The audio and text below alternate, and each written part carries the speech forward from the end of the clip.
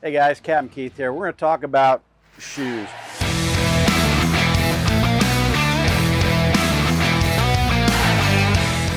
There's a couple different schools of thought. You'll see a lot of boats, there might be the little logo on there or something that says no shoes.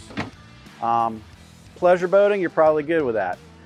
I just climbed aboard this Boston Weather 36 Outrage, and I do have white non-marking soles on. They're not like dress shoes, leather shoes, where you're going to be kicking and dragging black marks all over the place.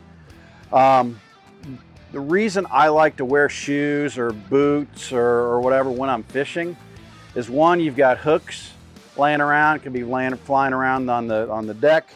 Also, like this fish box here, all these hatches, you've got to lift up, you know, and twist them for it to pop open. So you're in a hurry, you're throwing your fish in here, you're putting your bait back in there, and you close the latch down and you reach over here to this one and you're in a hurry and you don't get it, right?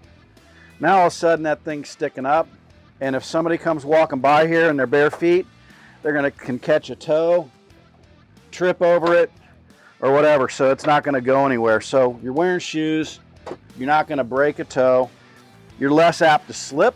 If you're gaffing kingfish, you bring a grouper in here on the deck and it's getting slimy, your shoes are going to help hold you. If you're just going out for a day at the beach, which Alyssa likes to do here. I do. I like to do and both. She likes to fish too, Of course, I do like to do both. But if you're just going to be hanging out on the boat, you're not going to be doing any kind of fishing, the best practice is usually to take your shoes off. Now, I take my shoes off every single time I climb aboard a boat here at Marine Max.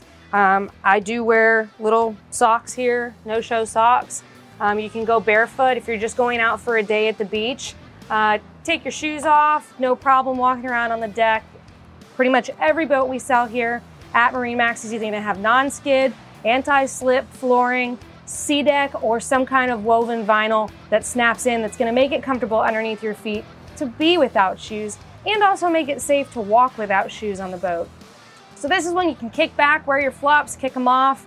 If you're going out for a nice evening, my suggestion is not to wear any kind of pointed heel, especially on any of those sea deck products or vinyl products, because believe it or not, those high heels will actually puncture right through the sea deck and leave markings in your decking, as well as possibly damage your non-skid that comes factory on the boat. So any kind of spike shoe, any kind of heel, take those off. If you're casual, then you can be casual and take those shoes off.